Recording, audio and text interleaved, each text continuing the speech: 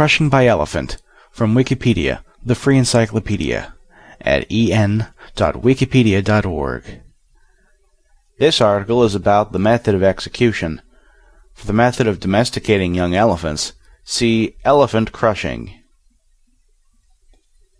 Crushing by elephant was, for thousands of years, a common method of execution for those condemned to death in South and Southeast Asia, and particularly in India. Elephants employed in this manner were used to crush, dismember, or torture captives in public executions. The use of elephants to execute captives often attracted the horrified interest of European travelers and was recorded in numerous contemporary journals and accounts of life in Asia. The practice was eventually suppressed by the European empires that colonized the region in the 18th and 19th centuries. This section includes an image with the caption, "A condemned prisoner being dismembered by an elephant in Ceylon," drawing from An Historical Relation of the Island Ceylon by Robert Knox, 1681. This article contains, in Section 1, Cultural Aspects, in Section 2, Geographical Scope, in Section 3, Asian Powers, and in Section 4, Western Empires. Section 1, Cultural Aspects. The use of elephants as executioners was inextricably bound up with the use of the animals as symbols of royal power. The intelligence, domestication, and versatility of elephants gave them considerable advantages over the wild animals such as lions and bears, often used by the Romans as executioners. Elephants could be trained to execute prisoners in a variety of ways, prolonging the agony by subjecting captives to a slow death by torture, or killing the victim quickly by stepping on his or her head. Most importantly, they were under the constant control of a driver or mahout, enabling a ruler to grant a last-minute reprieve and thus display his or her merciful qualities. Several such experiences of mercy are recorded to have occurred in various Asian kingdoms. The kings of Siam trained their elephants to roll the convicted person, quote, about the ground rather slowly so that he is not badly hurt, end quote.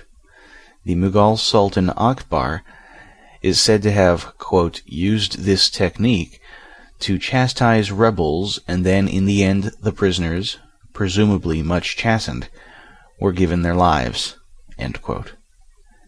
On one occasion, Akbar was recorded to have had a man thrown to the elephants to suffer 5 days of such treatment before pardoning him. Elephants were even sometimes used in a kind of trial by ordeal, in which the condemned prisoner was released if he managed to fend off the elephant. The use of elephants in this fashion went beyond the common royal power to dispense life and death.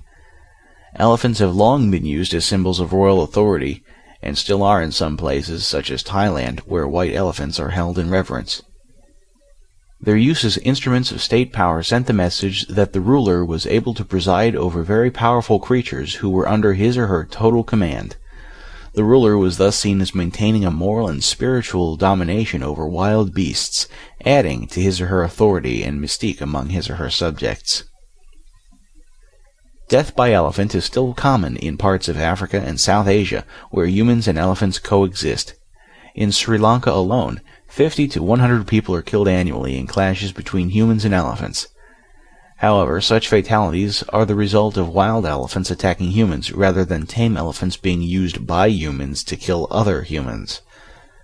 Being crushed by captive elephants is also a major occupational hazard for elephant keepers in zoos.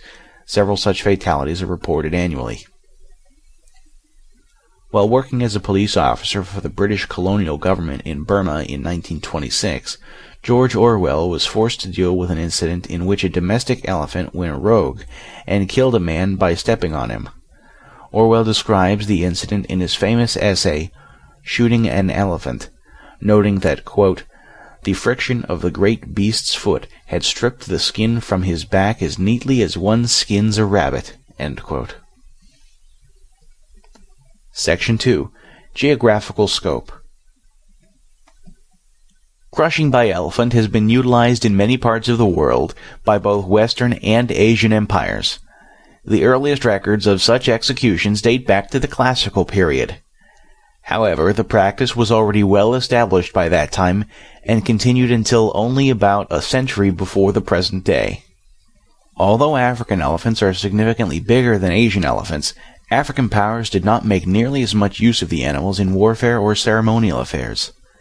This can be attributed to the fact that the African elephant is much less easily tamed than its Asian equivalent. Some ancient powers in Africa did make use of elephants, but they employed the now extinct North African subspecies Loxodonta africana pharaonesis.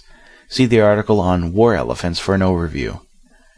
The use of tamed elephants was thus largely confined to the parts of the world inhabited, or formerly inhabited, by Asian elephants.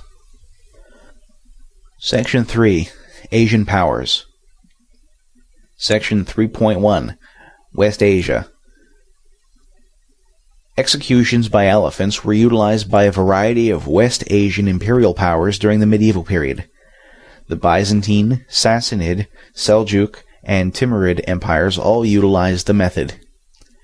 When the Sassanid king Chosroes II, who had a harem of 3,000 wives and 12,000 female slaves, demanded as wife Hataka, the daughter of Christian Arab Naaman, Naaman refused to permit his Christian daughter to enter the harem of a Zoroastrian, and for this refusal he was trampled to death by an elephant. The practice appears to have been adopted in parts of the Muslim Middle East. Rabbi Petachia of Ratisbon, a 12th century Jewish traveler, reported an execution by this means during his stay in Seljuk-ruled northern Mesopotamia, modern Iraq. At Nineveh there was an elephant. Its head is not protruding. It is big, eats about 2 wagon loads of straw at once.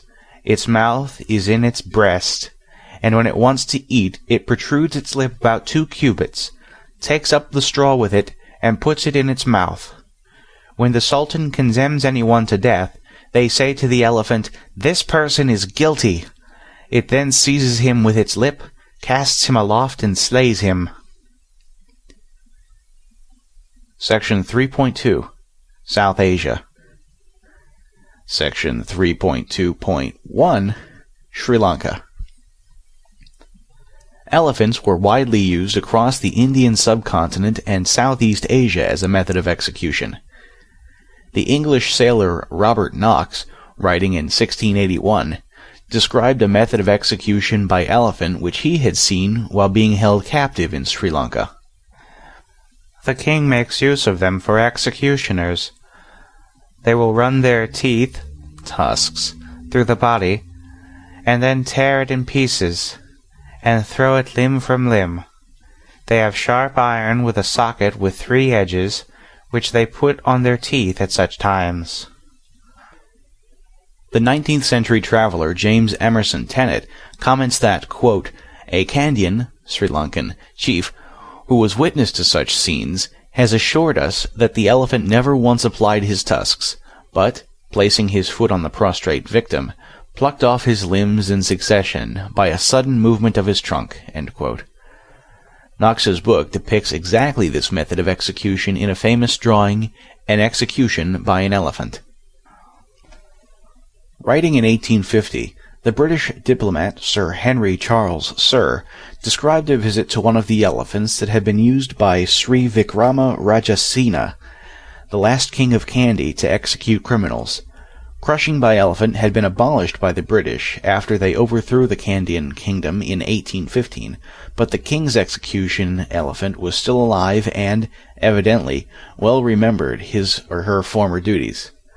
Sir comments, "During the native dynasty it was the practice to train elephants to put criminals to death by trampling upon them, the creatures being taught to prolong the agony of the wretched sufferers by crushing the limbs, avoiding the vital parts.